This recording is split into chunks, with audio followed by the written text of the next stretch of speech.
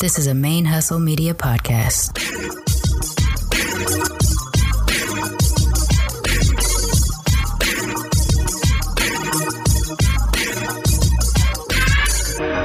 Hello and welcome to the show. My name is Jackie O and you're listening to Militantly Mixed. Yo, this is Rashani from the Single Simulcast. And when I'm not making you laugh or making up parody songs, I'm kicking back, listening to Militantly Mixed. I would like to acknowledge that the Militantly Mixed podcast is recorded on the traditional lands of the Karankawa people, and I wish to pay my respects to the people of that nation, both past and present. Hey y'all, welcome to Militantly Mixed, the podcast about race and identity from the mixed race perspective. I am your host, Charmaine, aka Mixed Girl Maine, which I'm still struggling with, the busiest mixed race, bisexual, polyamorous, atheist, comic book nerd, cat mom, mask making, Gulf Coast Cosmos comic book co-owning, Asian American Podcasters Association's Golden Crane Award winning podcaster in this podcasting game. This is episode 147, and before I get into the episode, I do just want to acknowledge that November is Native American Heritage Month or Indigenous Peoples Month. And during the month of November, I do try as much as I can to raise awareness about missing and murdered Indigenous women and supporting and or raising funds for the Coalition to Stop Violence Against Native Women. This is something that I became aware of about 3 years ago through Natalie Evans's podcast, Some Kind of Brown, which I think is on an extended hiatus still. I haven't been able to talk to Natalie in quite a long time due to health-related issues. But a couple years ago, she did a photo series for Red November, which is a hashtag where you can follow to learn about what happens in this violence against Native women. And then she followed up with episodes from her show about Red November, talking to educators and or activists within that area. The major problem about violence towards Native women, girls, and Two-Spirit people is that nobody seems to actively take a role in preventing, protection, or solving the crimes. Some of that has to do with jurisdiction in terms of sovereign lands versus quote-unquote American lands. If the crime is committed on sovereign land, then they have the authority. If the crime is committed on quote-unquote American land, they have the authority. In a lot of cases, American authorities don't give a shit. Or they'll say that's a Native problem. But then the Native investigators can't come over to quote-unquote American soil to investigate. And so basically it just boils down to nobody who could do something gives a shit. And when I learned about that through Natalie a couple years ago, I tried to get a little bit more active in following Indigenous content creators and educators so that I just have some visibility to these crimes that are occurring in astronomical numbers. 4 out of 5 Native women experience violence every day. The murder rate towards Indigenous women is 10 times the American national average of murders against women.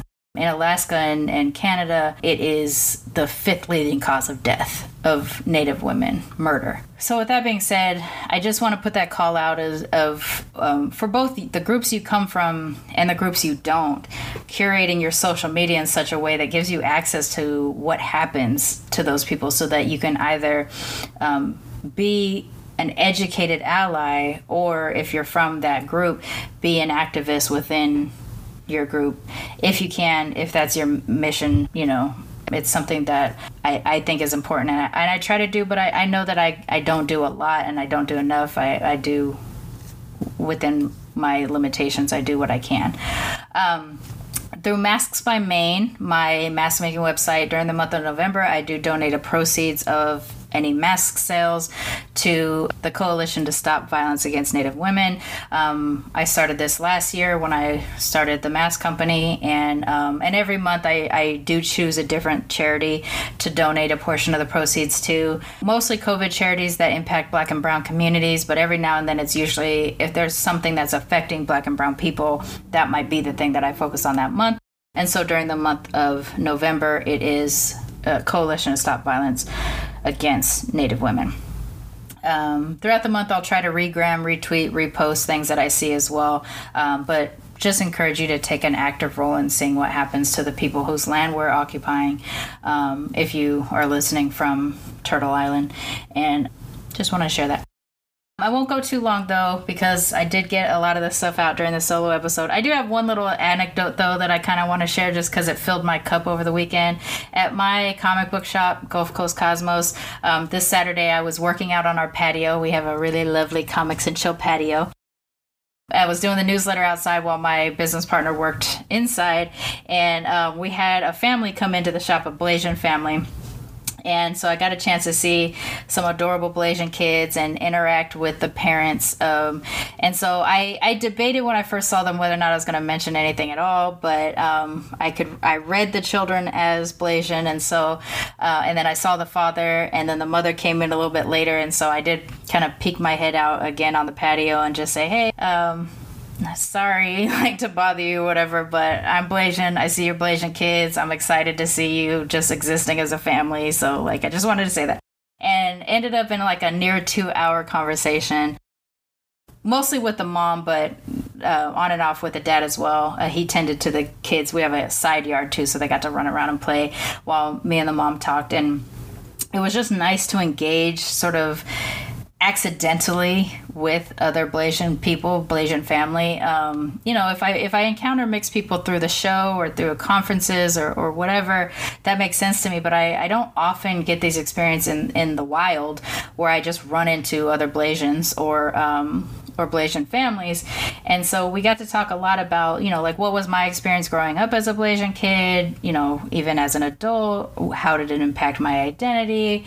And then I even also talked about things that I kind of wish my parents had done for me to help me with my, as I formed my identity as a child and as a teenager. Because one thing my parents did do well, they're both biracial, is they explained racism to me in a way that I could grasp and understand at a young age and be prepared for.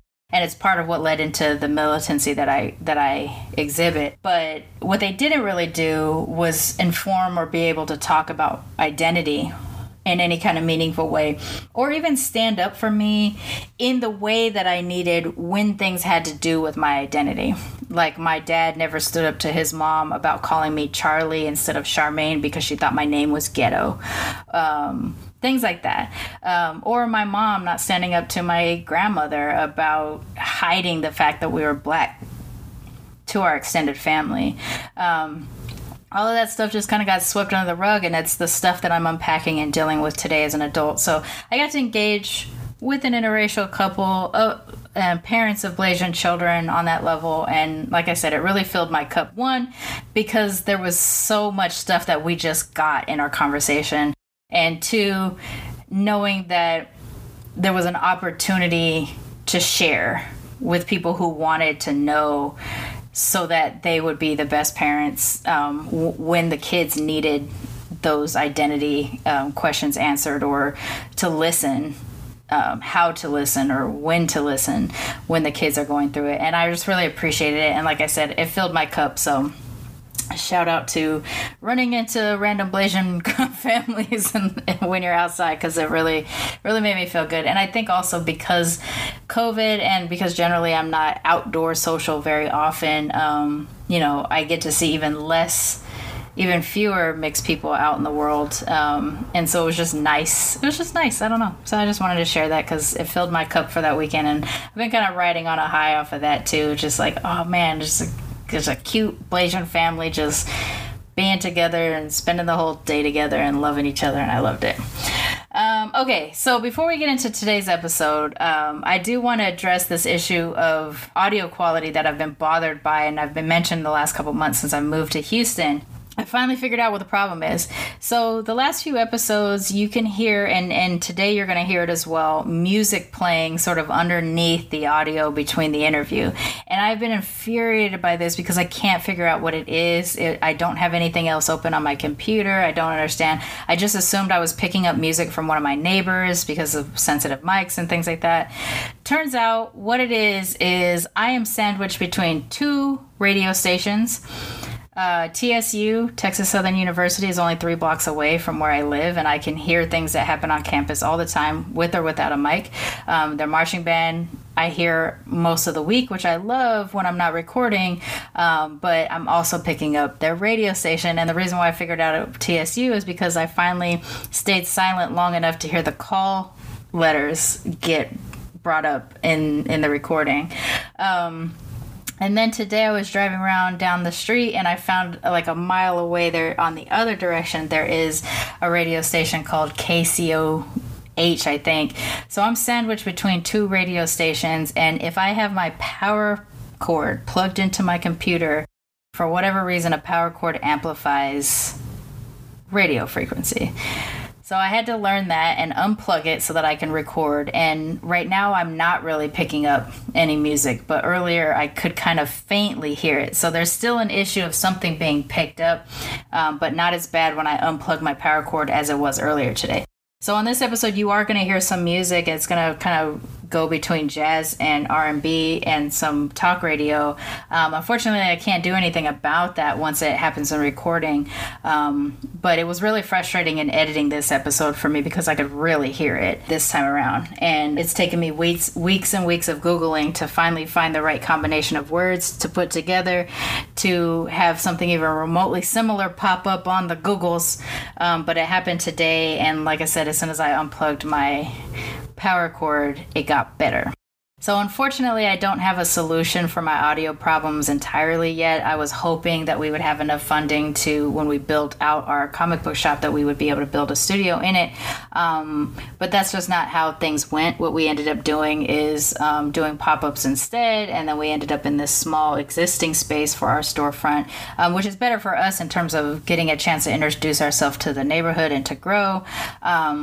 But, you know, I just wasn't able to go right into my split life of podcast studio and comic book shop in the same space. So that's where I'm going to grow to. But for now, I'll still be an at-home podcaster until I can have enough funds to rent a studio space or create a studio space.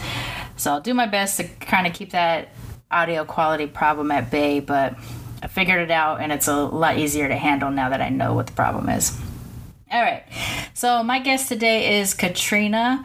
They are a therapist based out of the Bay Area of California, and they have their own practice, Passion Fruit Therapy, which I will link in the show notes. They counsel on mixed raceness, queerness, ethical non-monogamy, in addition to other aspects of therapy. But those ones were the big ones for me because those are pretty much my intersection. So it was exciting to meet someone who focuses in that area, in those areas. Katrina is also a longtime listener and Patreon sponsor of the show. So another level of being nice to engage with someone who has been involved or interacted with the show for quite a while. And it was an awesome conversation. Also, they dropped their hybrid food of choice, which was something that sounds delicious, and I hope I find an opportunity to eat that too. But you'll have to listen to the show to find out what that is. So, yeah, you'll have to listen to the show, and then you'll find out. As y'all know, Militantly Mixed is a fan-sponsored podcast, and without the fan support like people like Katrina, we wouldn't be able to keep this going. I don't know if me actively talking about the financial issues of the show lately has led to the exodus of Patreon sponsors, but we have gotten down from 33 to 29 sponsors at this point, and so I'm still actively trying to find other ways to finance the show, since we are starting to lose Patreon sponsors. But if you would like to support the show and help keep us going, you can go to patreon.com/militantlymixed and sponsor the show as low as $1 to as high as anything you wish. And there's different reward levels depending on what the sponsorship is. If you donate at least the $5 a month level, you will have access to the video versions of the episodes, starting with episode 142. And I was a little bit late again on this episode that you're about to hear's video version. I dropped it over the weekend, which is a few days later than I wanted to. But until I transition out of this HR job, and the business is picking up on the Gulf Coast Cosmos side, it's just been a little bit hectic to find balance. But I'm going to get there. I'm going to keep doing it. I always do.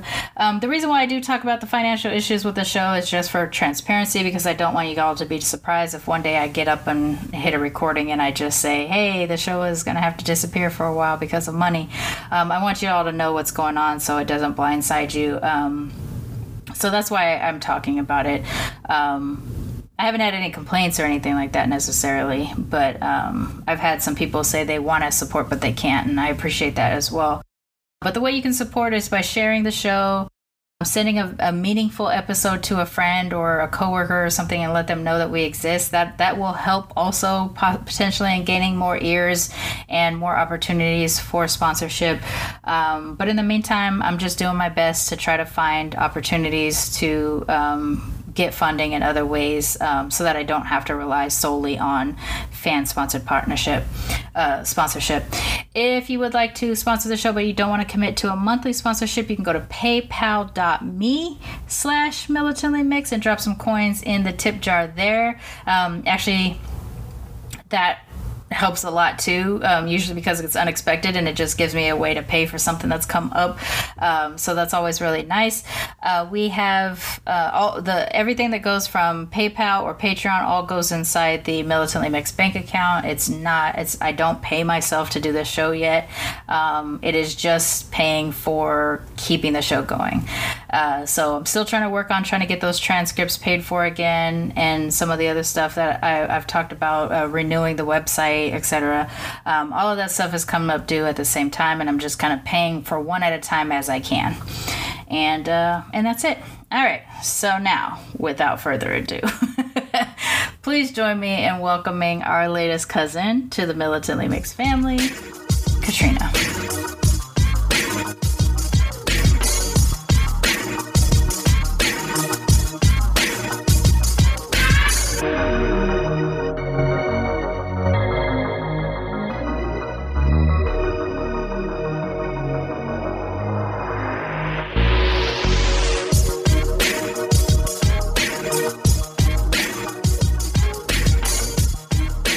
This week I am joined by Katrina. Why don't you introduce yourself and let everybody know what your deal is? Let's get into it. Yeah, hi. My name is Katrina. I use they or she pronouns. I am a mixed race, non-binary, queer person. My heritage is Mexican American and Jewish American. I also identify as a relationship anarchist. And I am a therapist, mainly for queer people, mixed people, non-monogamous people, and the whole queer and trans BIPOC community. So, I don't know how we're not best friends already, because that's like almost my entire deal: non-monogamous, ethical non-monogamy, and things like that. I have tons of questions about how to deal with relationship anarchy and stuff, so maybe off the clock we can do that conversation. All right, so you've been a member of the Militantly Mixed community for a while, but I, of course, my whole life had transitioned to get out here. It took forever until I could start rebooking people for the show. What got you seeking out a community? Like, what was your mission when you were looking for mixed platforms? Yeah. Well, like a lot of people, the folks who were mixed in my life were my relatives. I have lots of cousins and they're all mixed. And especially when I went back to grad school to become a therapist, like race became a front and center sort of conversation.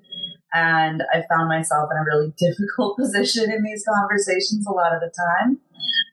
And when I came out of, and I think that may have been when I found the podcast, when I was really looking for people to be talking about it, because I was sort of stuck in the middle of these conversations, but I didn't know a lot of other mixed folks at the time, or I hadn't tapped into the people that I did know in these conversations.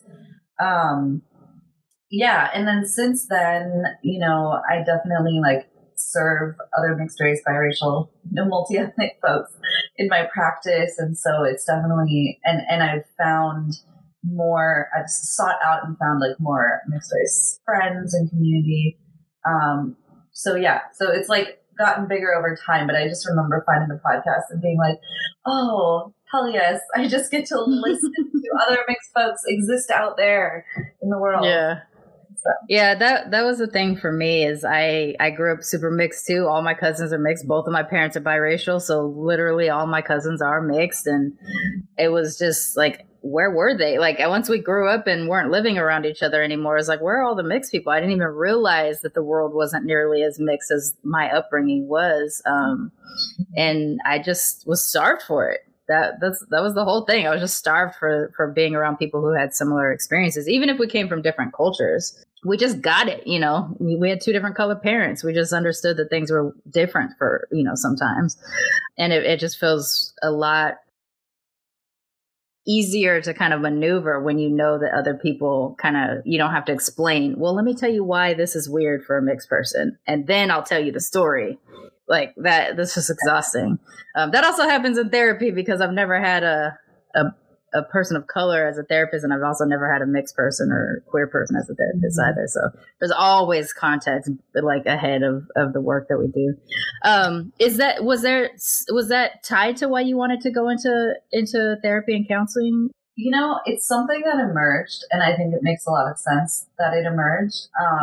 Going into my grad program, you know, I had gone through an experience of becoming disabled, and therapy was a really big support at that time.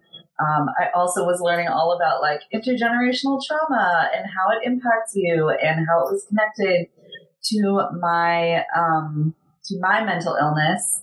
And so wanting to understand more of that. And, you know, my process of becoming a therapist is in some ways rather selfish because I get to work on myself as like a job.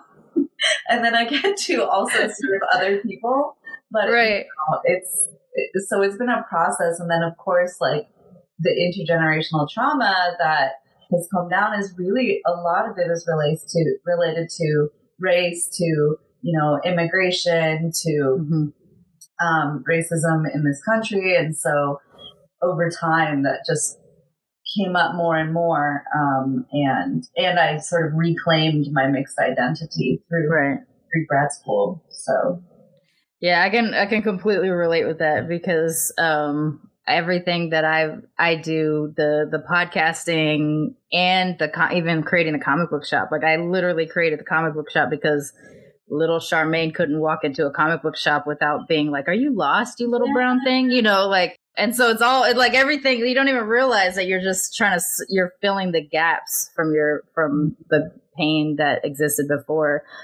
Being able to have these mixed conversations with people are constantly healing. It's just knowing someone else experienced it, you know, makes a huge difference in it. So I can completely relate to making your profession be along your own personal mission for healing. So before we got recording, we kind of talked a little bit about like white assumed presentation when it doesn't even match up to what your actual deal is, because of your Jewish heritage is so separate from the white that was around you growing up. When did you realize that people were assuming you were white, if it was even obvious at any time? And then how did that mess with your whole view of yourself? Yeah, well, I mean, it's always been a thing for me, even when I was a kid, but it's shifted over time. So like, I remember showing up as a little kid to school at like my mostly white neighborhood at my mostly white school. And like, people would be like, why are you using that weird word for this thing, which would be Spanish? You know, it was just like the Spanish word that I used in my house. Right. They would be confused, like seeing me and hearing words. And I just remember the experience of like, oh, I didn't even know that was weird. Right. Yeah. So it was like that kind of thing, and not necessarily fitting in with like, well, it was San Diego, so mostly Mexican, but like the Mexican kids who spoke Spanish fluently, and I couldn't keep up. But then also like the white kids where I didn't quite feel comfortable. And there was always these like weird little things that were being called out, like, you know, about my Jewishness or my Mexican heritage. But then so I was always super aware, right? Like, I am Mexican, I am Jewish, but I'm also the lightest in my family. Like, you know, lightest coloring, lightest hair, you know, lightest eye color. And that was always notable too. Like, oh, look at this little blanquita, you know, güerita. Oh, look at how light and stuff. And that being sort of highlighted in this weird way. And I didn't. Was it like a cherishing thing? Like you were special in your family because of it? Yeah. Or at least like at times, you know, for me, it felt isolating because I was like, oh, I'm different. Like, it's just pointing out that you're different. Right. Yeah. But then when I got older, when I moved up to the Bay Area when I was 18. And, you know, even in 2005, I went to SF State, and there's like, you know, a College of Ethnic Studies. There's like a lot of politicization of ethnicity and race, which I totally stand behind. I think it's amazing. And I was suddenly being called white, right? And like told that I was white. And I was just like, I think you're confused. Right. Like, I just didn't get it. You know, I was like, no, I'm Mexican. I'm half Mexican. I'm half Jewish, because that was definitely like the verbiage, you know? Yeah, that's how we said it before. Yeah. I always tell people that is part of the journey. You start with your percentages and then you work your way towards whatever you feel. Right. Totally. Like growing up in the 90s, I'm half this, I'm half that. But yeah, so that was really confusing to me. And obviously, like, it's been quite some time, or maybe not obviously, but I've been in the Bay Area for 16 years now, and I've had lots of different sort of evolutions of understanding. And now I feel like I identify as like all of the above, right? Like, not going to deny I'm white, and like red is white in the world. And I benefit from white privilege, and I have an experience at the same time that's just totally not like most of the white people that I meet. Yeah. Is that a frustration though? Because I imagine, you know, since it's not my experience, but it's something that I kind of heard a few times throughout the show, is someone who has a white assuming appearance, or a white assumed appearance, and they don't actually necessarily have a white identity, or like even a half white identity necessarily, whatever that means, that you end up getting accused of like allyship, which is not mine. Yeah, it's like you're how are you an ally when you're literally an existing person in that identity? But is that something that happens? I mean, yeah. So I was raised in a really like sort of social justice, like progressive family, and though we didn't use those words in the 90s, but sure, like, yeah, right. You know, taught to give back and to use my positions of privilege for good, right? And so I think over the years I have felt this like sense of obligation to push through whatever pain that is in order to like stand up for my more marginalized like communities themselves.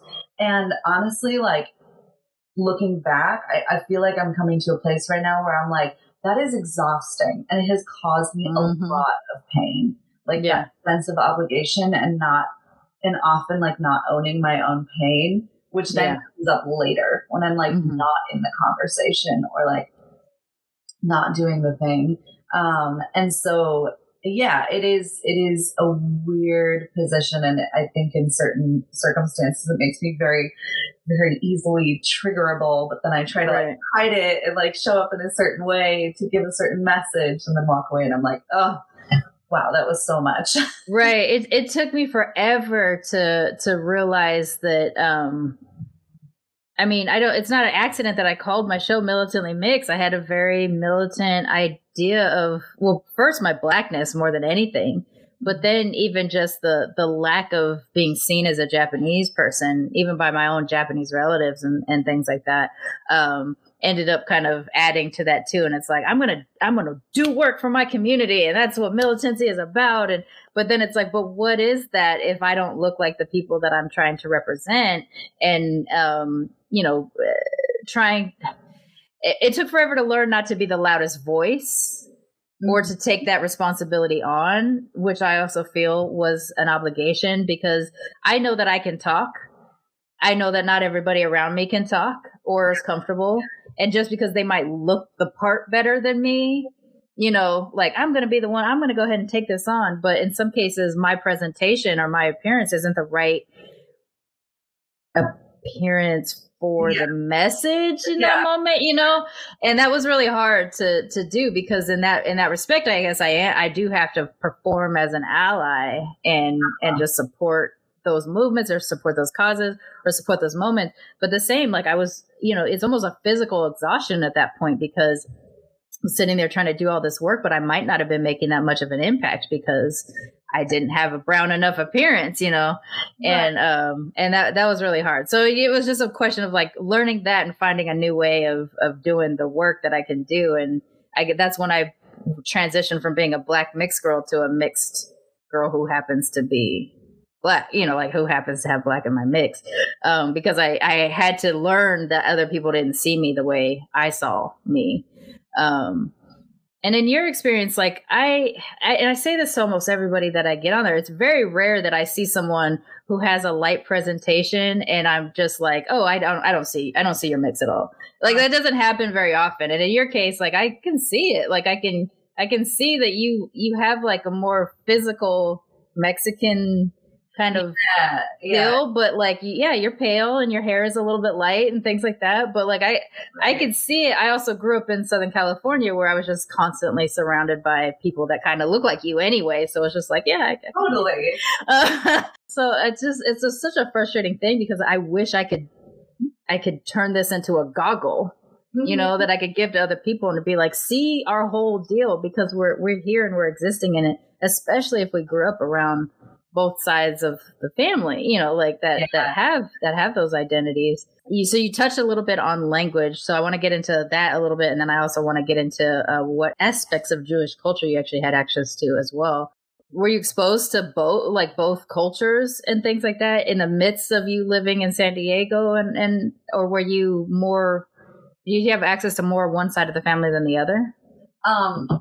I had access to everything. Yeah, I was super lucky in that way. So both my parents are from LA, and my mom grew up in East LA. My dad grew up in West LA. And so even though we lived in San Diego, we were in LA like constantly visiting all parts of the family. I come from a huge family, right? My Jewish family's huge. My Mexican family's huge. And it was sort of like every time we show up, there's like 20 to 40 people, you know? And I was raised religiously Jewish in a Jewish community, but my mom's side is Mexican Catholic. And so I grew up going to, you know, every baptism, communion, wedding. So I've sat through a lot of Catholic masses and been around a lot of Catholicism just in being around my mom's family. And my mom is one of three, and then my dad is also one of three, and every sibling married someone of a different ethnicity or race. You know, which I guess just like California in this. It's a very California. It's a very Californian experience in some ways, at least as, you know, a subset of California. So yeah, every one of my cousins is mixed, in a different way. And, you know, we're so used to, I think, just operating like, oh yeah, we're like the same, but different, you know, like, like there's just so much diversity in ways that show up. And so we have a lot of collectivism, but then we also understand everyone has their sort of like individual experience of that. So on the Jewish side of your upbringing, was it, did they include language in the, like how they interacted too? Did you have mixed English and Yiddish and or Hebrew? I mean, I think I grew up with like a handful of Yiddish phrases that just came in, and like a handful of Hebrew words. And growing up in a synagogue, you know, like we sang all the songs and the prayers in Hebrew. I had a bat mitzvah, so I had to learn like for a portion, but I never spoke Hebrew conversationally.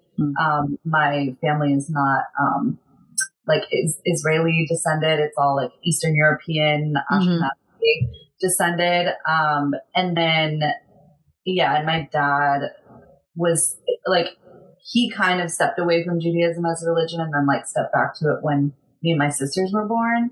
And then on my mom's side, like my mom speaks Spanish fluently and speaks Spanish to her family. But when we were kids and she tried to like speak it to us, we were like, no, you know, and she would speak to us in Spanish. We'd respond in English and we were super whiny and she kind of gave up. And of course now I'm like, now we regret it. Yeah, I know. I've like worked myself up to conversational.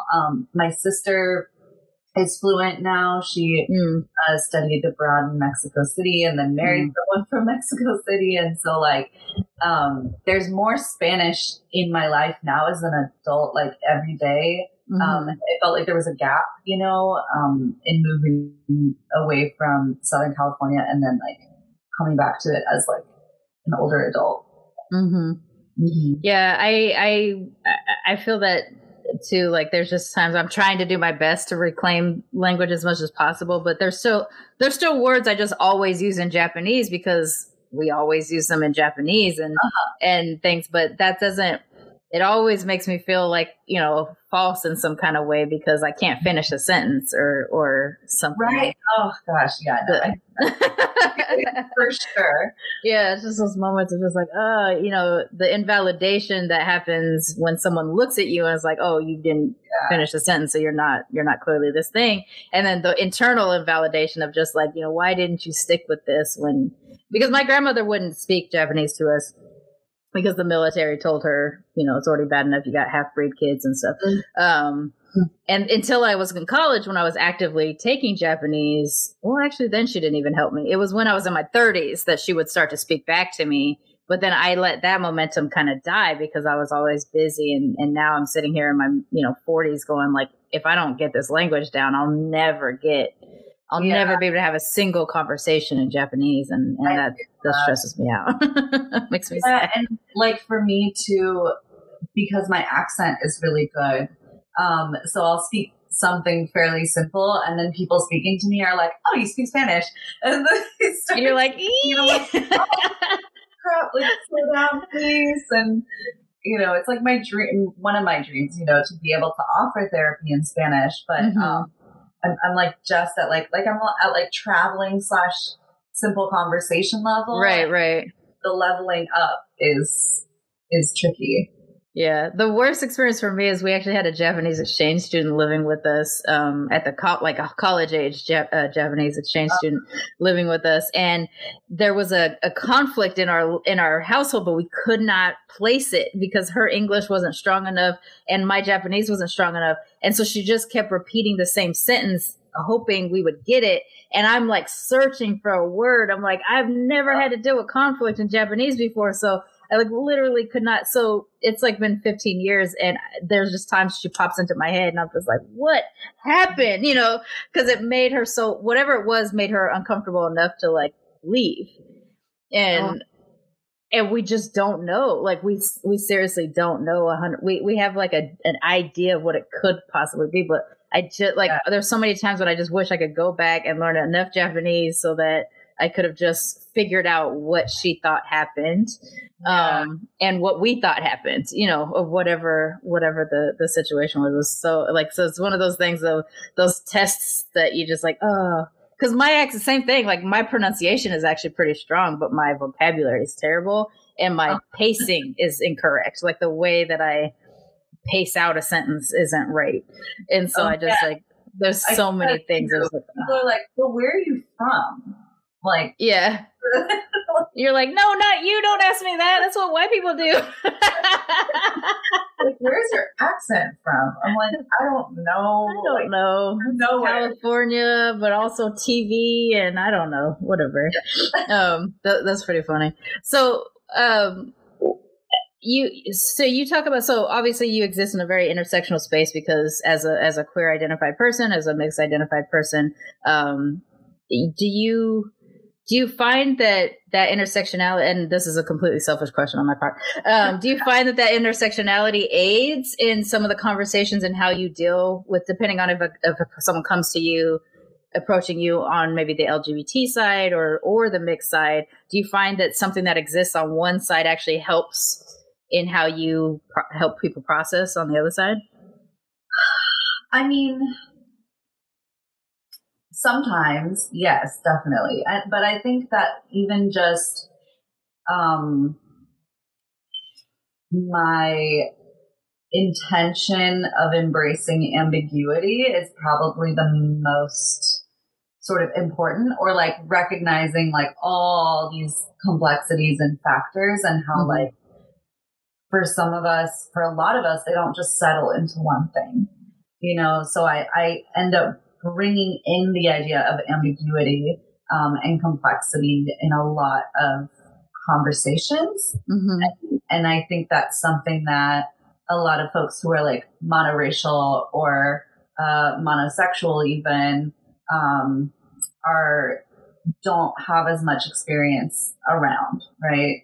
Yeah. And I definitely have that experience of like a lot of us mixed folks do, like of being a bit of a chameleon, you know, and bringing certain parts of myself forward in order to translate, in order to serve who it is that I'm in front of. And so this has meant that like my caseload, the folks I work with are like very diverse, right? And like I can go from like working with one person over here and then show up over here and maybe be using totally different languaging in some ways, but always trying to like, you know, find those like pieces that they actually want like addressed, you know, towards their goals, or like, yeah. But I'm always highlighting ambiguity because I think so much of us like struggle with trying to fit into boxes, and that's like so, you know, it can be so painful, right? And so I try to like, let's just erase those little like box lines. And it's so weird because all of us live in an ambiguity in some form, but we're so like trained to be the same as everybody else, but also super unique at the same time, as we're like going through puberty and going through the things, but we're really just trying to fit into an archetype. And if we don't, and then we're just, there's something wrong with us, we're the weird ones or whatever, when it's really like literally all of us are the weird ones. If we just understood we live in ambiguity all the time, versus someone like you and I who literally are the physical embodiment of an ambiguity, of ambiguity, and just, you know, I guess we're forced into it a little bit earlier than some of the mono fill in the blanks, mono gender, mono racial, mono whatever. So one of the things that I do, okay, so this is not my end question that I usually ask, but I do sometimes just like to ask this. Do you have any hybrid foods that sort of serve both your Mexican and your Jewish heritage that you like to put together? I do. Yes, absolutely. So the big one that comes around every year is that we always try to have like a latke party, like a Hanukkah latke party. And so maybe 10 years ago, we realized that like a really good topping for latkes is guacamole. Right? Like it's really good. And especially growing up in San Diego where you have like carne asada fries, we already have this like weird hybrid Mexican food, and they put guacamole on fries. And we're basically like, that's the same thing. That's delicious. Yeah. And we always have latkes with sour cream, applesauce, guacamole, and salsa. For sure. So like that's just become a staple. My sister, who's a bit more of a cook than me, I think last year, which of course we were in lockdown, so it wasn't possible to share, she made sopa azteca with matzo balls. So yeah, so we definitely do that. And also actually one of the few things, like few moments of representation from my childhood, my parents found this book that's called Jalapeno Bagels. And it's like a children's story about a family. I can't remember. I think the mom was Mexican and the dad was Jewish.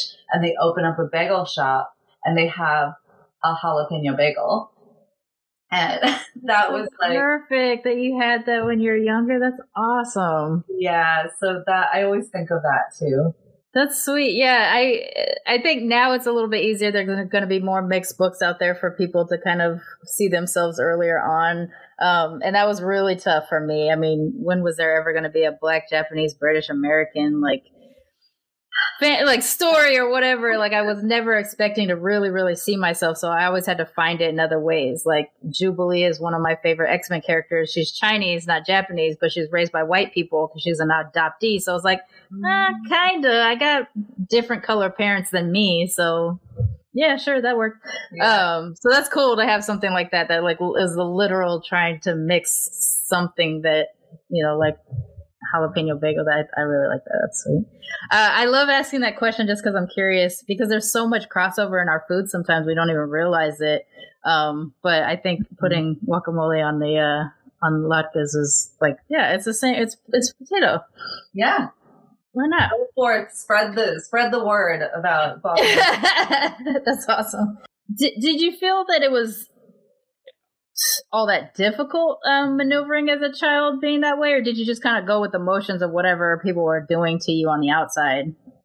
You were just kind of accepting that, like in school or whatever they thought you were, you just kind of rolled with it, or was it difficult for you to try to be you? Yeah. In my family, I felt comfortable being me. And I definitely had experiences growing up where I didn't have to think about it. But I also have quite a few memories seared into my brain that I was in this position of having to defend myself from all sides, right? Mm-hmm. Like so many different sides. I can remember being in elementary school and joining Mecha, through my elementary school, and it was for all the Latina girls, and I couldn't hang more than a month because it was so confusing for me and confusing for the other girls. Right. They were like, what are you doing here? And they were mostly speaking Spanish, and so there were definitely these moments growing up that I was reminded I don't fit. This doesn't really make sense.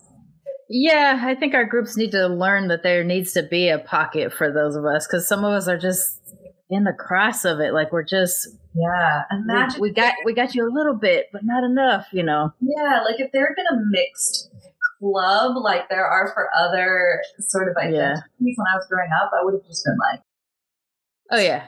I would have exploded. I tried to do something like this a little bit, not necessarily a mixed race group, but I partnered with a girl to do a club in high school called the Agora, because we were trying to be a multicultural club where everybody can kind of talk and share their stuff or whatever, because I needed something. I was in the Black Student Union.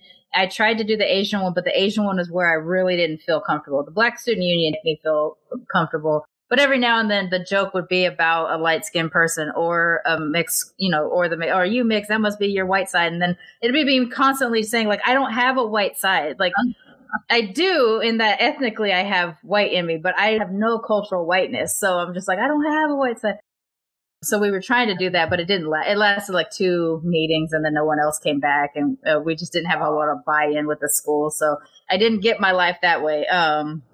But to see that the colleges all have them now, or a lot of the colleges are starting to have them now, and that they're, orchestrated by even mixed, they're finding mixed professors to be their support and things like that, has been awesome to see that exists now. But, I guess every generation's got to set something that they got to fight for to try to make it a little bit easier. I do think that intersectionality and mixedness is going to be a lot easier to process as people get older, because now there actually is training for parents on, if as long as they're looking for it, they can start to engage on that and help their little mixed babies grow up. But before we start to wrap up here, I always like to ask my guests, what do they love most about being mixed? Because we have so many trials and things like that growing up. Is there just something that you super love about being mixed? Well, I think I've mentioned my cousins a few times already, but I just got to go back to LA for the first time for a sort of like family reunion thing like last month. Mm-hmm. And I just love being around my family, and I miss it being up here in the Bay Area. And I just love being around all my people who get it. And they're not, it's not because we're all the same, but it's also because we're all different. And my partner even noticed this because it was the first time that they were meeting a lot of my family in person. And they were like, yeah, it's not that you all like, you know, sort of expect everyone to act the same. It's that you all act different, and that's okay. Yeah. And but we're all family, whatever it is. Yeah. Right. So just going into spaces where like we all act different, but we're still interdependent, right? Like it just feels like this amazing sort of independent, interdependent, you know, collectivist individual mishmash. And I think that's the best part about being mixed, is that I feel really good about collectivism, and I feel really good about individualism in different ways. Mm-hmm. That's awesome. Do you want to share like how people can find you or your practice before we wrap up? So my practice is Passion Fruit Therapy, and you can find me at passionfruittherapy.com. And for now, my only Instagram is private, but I'm open to sort of adding people on a case-by-case basis. Not to like say there's any, you know, criteria. No, I got you. I hardcore regret that I let my Mixed Girl Main, what was my personal one until I made Militantly Mixed open, because now people sometimes reach out to me through Mixed Girl Main, and it's just like, man, this is where I talk about my cats. And, you know, like my meals, I don't want to be addressed here necessarily for, you know, some heavy moment of mixedness, of panic or something like that, because I put mixed in my thing. So yeah, I get it. Like I just recently made my Mixed Girl Main private, and I'm kind of combing through the follows to see like, do I know you? If I don't know you, I got to let you go so I can have like join the other pages. I need something private. So I don't blame you for that one. That's more of a, I'll invite you kind of a thing, I think, sometimes. All right. Well, thank you so much for joining me on this. It's always just such an awesome thing to think that like this random thing of press and record gave me this opportunity to meet and talk to a lot more mixed people. So I appreciate you being a part of that. And since you do listen to the show, as you know, once you get on the show, you are now a cousin of Militantly Mixed. So thank you for being my cousin. Absolutely. Yeah. Thank you so much for having me on. Honestly, it's a privilege, and I am just so excited. Like, oh wow, I get to be involved in this project now, and right. join the masses of cousins. Yeah. Cousins around the world. I really just hope that one day when, you know, hopefully there's not a continued this pandemic, and hopefully another future pandemic isn't happening, and there's a literal time where we can actually have a retreat, which is what I wanted to do a couple years ago. So we can actually like be around each other and see, because there's some names that I just know, like I've seen some of these names for years at this point and engage with some people through social media. It'd be nice to actually have a cousin reunion at some point, or I guess union for the first time, whatever that would be called. That would be awesome. But thank you so much for participating in this with me. I appreciate it. Thank you. Militantly Mixed is a Main Hustle Media podcast, produced and hosted by me, Charmaine Fury. Music is by David Bogan the One.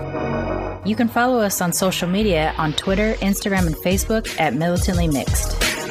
If you'd like to become a sponsor of Militantly Mixed, please go to patreon.com/militantlymixed for monthly sponsorship, or paypal.me/militantlymixed for a one-time only donation. And if you like what you hear on Militantly Mixed, please subscribe, rate, and review on iTunes or wherever you listen to podcasts. And don't forget to be your mixed-ass self. Main Hustle Media. Turn your side hustle into your main hustle.